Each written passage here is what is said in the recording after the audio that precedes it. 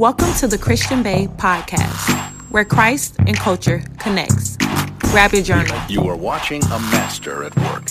Wait a minute. So you really believe that God doesn't hear your prayers? You really believe that your prayers are hitting deaf ears? You really believe that God won't come through in the times that you need him the most? No.